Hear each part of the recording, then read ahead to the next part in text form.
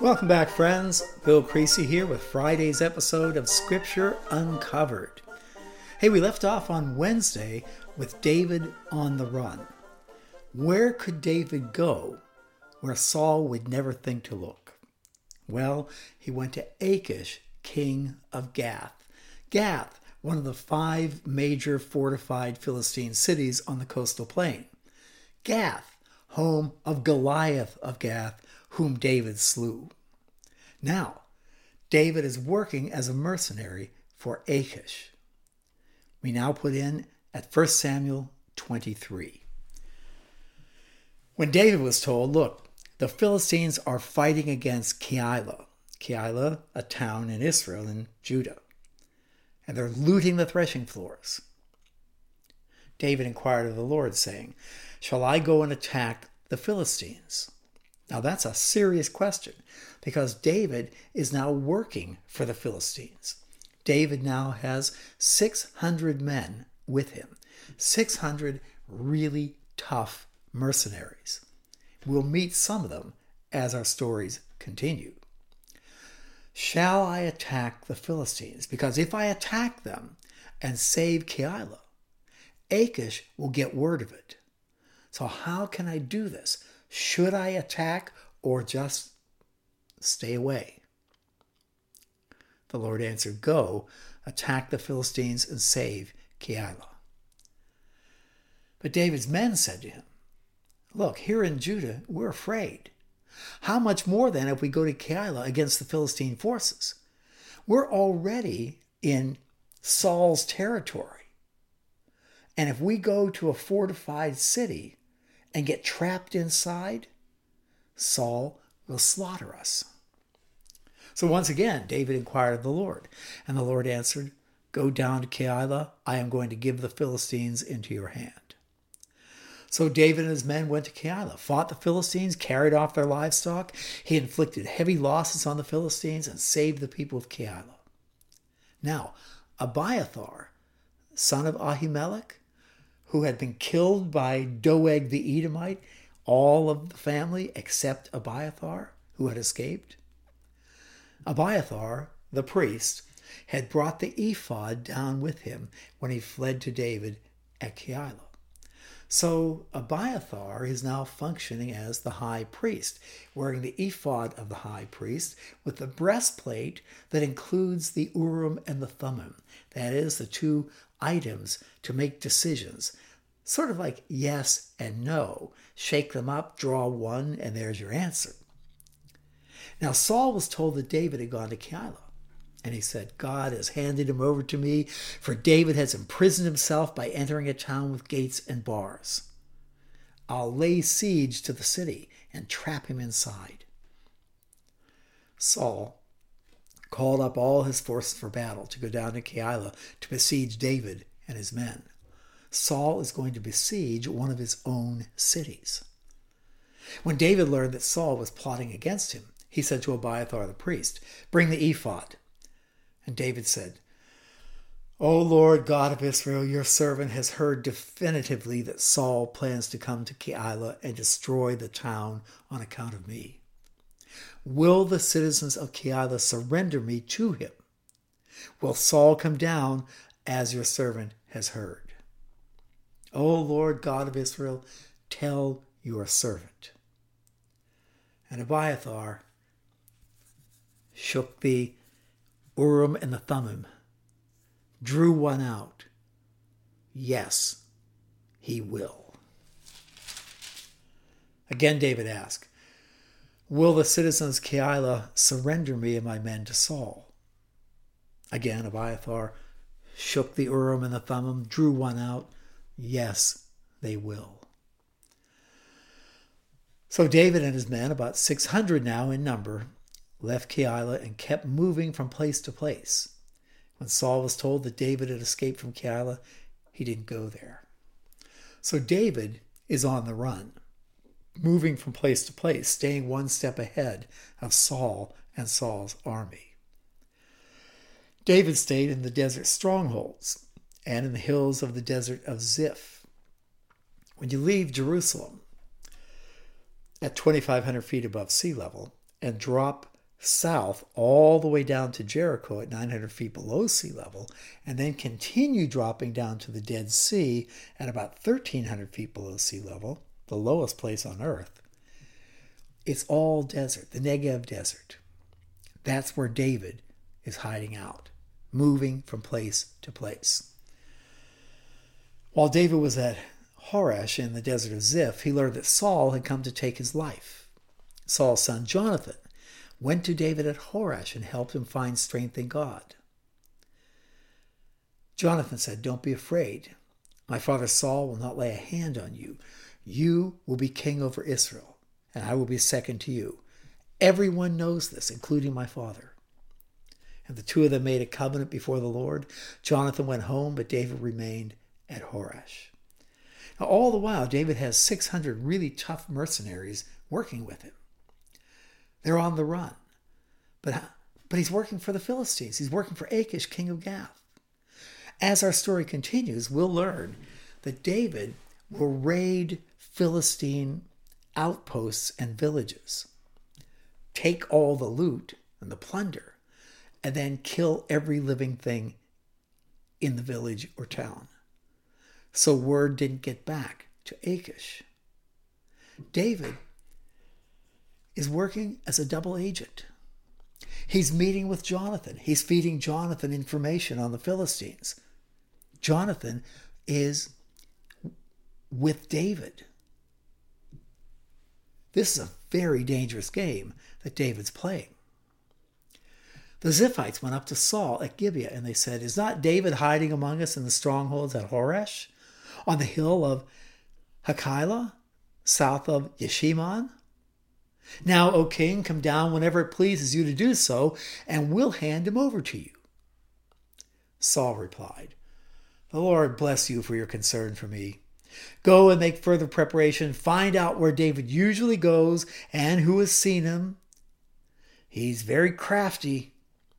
Find out all about the hiding places he uses and come back to me with definite information. Then I will go with you, and if he's in the area, I'll track him down among all the clans of Judah." So they set out, and they went to Ziph ahead of Saul. Now David and his men were in the desert of Maon, in the Arabah, south of Yeshimon. Saul and his men began the search. And when David was told about it, he went down to the rock and stayed in the desert of Maon. When Saul heard this, he went to the desert of Maon in pursuit of David. Now Saul was going along one side of the mountain. David and his men were on the other side, hurrying to get away from Saul. So it's a cat and mouse game. David is staying one step ahead of Saul.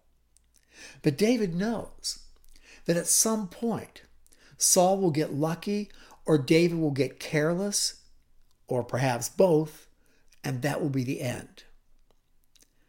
As Saul and his forces were closing in on David and his men to capture them, a messenger came to Saul, saying, "Come quickly, the Philistines are raiding the land."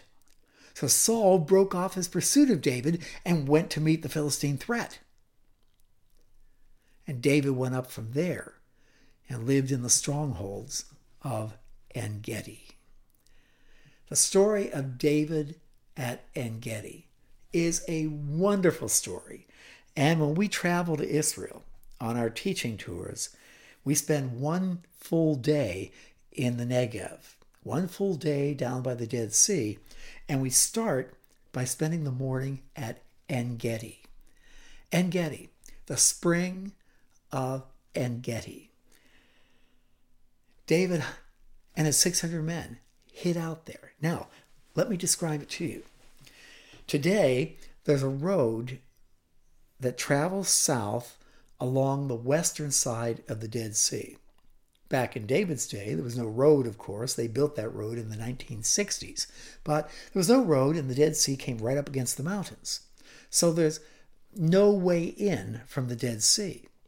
Saul would have to come over the top and around to the entrance of En-Gedi, down by the Dead Sea. And his plan was to enter at the Dead Sea, and En-Gedi is a box canyon, which narrows as you move back into it. And on both sides, there are limestone cliffs that are riddled with caves like Swiss cheese. And when we travel there, and we spend time at En-Gedi, and I tell this story at En-Gedi, we see ibex.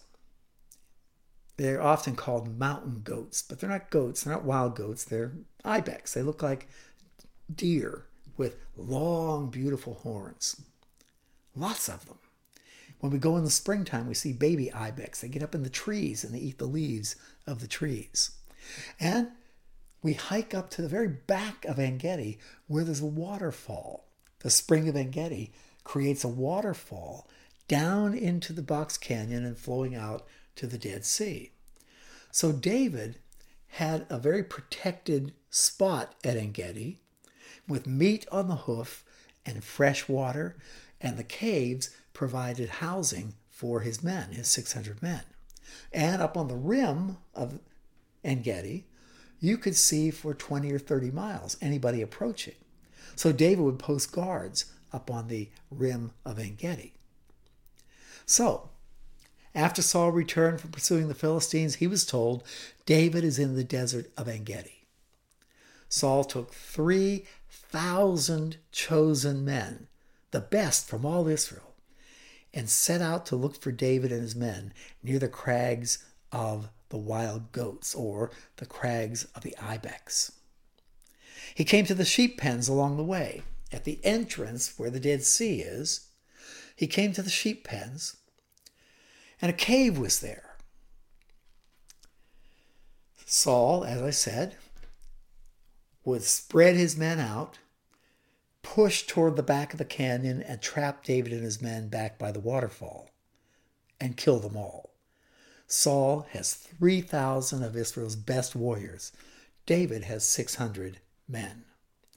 Well, before Saul issues the order to begin sweeping the canyon, if anyone among you has been in combat, in a hot fight, and you know you're going into it, the thing you have to do the most is go to the bathroom. You get diarrhea. Trust me, you do. And Saul did. So Saul looked at one of the caves, and he went up to one of the caves to relieve himself. It's very bright outside. You're in the desert. The caves are dark. David and some of his men were far back in the cave. And when Saul entered the cave, given he came from the bright light into the dark, he couldn't see anything. But Saul never sat with his back to an open room. So Saul turned around facing outward, lifted up his robe, squatted down, and began taking care of business. Meanwhile, David and his men are back in the cave. The men said, "This is the day the Lord spoke of when he said, 'I'll give your enemy into your hands.'" So David crept up silently behind Saul. David drew his K-bar knife, and he was going to, as Saul was taking a dump, he was going to put his left hand over Saul's mouth, clap his mouth and nose shut, tip his head forward with David's shoulder, slip the K-bar at the base of the brainstem on the back of Saul's neck, give one twist, and it would be over. That's how you take out a sentry. And David was very good at doing such a thing. So David gets right up behind him. He's ready to reach around with his hand and clap it over Saul's nose and mouth. He has the knife drawn, but then he stops. He very quietly leaned down and cut off the corner of Saul's robe, and then crept to the back of the cave. The men are going, "What? What? You let him get away? What's wrong with you?" And David said, "The Lord forbid I should do such a thing to my master." The Lord's anointed. He's an anointed king. I will not lift my hand against him. He's an anointed king of God. And with these words, David rebuked his men and did not allow them to attack Saul. And Saul finished taking care of business. He got up, straightened out his robes, and went back down to his men, about to issue the order to spread out and sweep the canyon and trap David and his men in the back. But David stepped out to the entrance of the cave, and he called out in a loud voice, "My lord the king!" When Saul looked behind him, he spun around.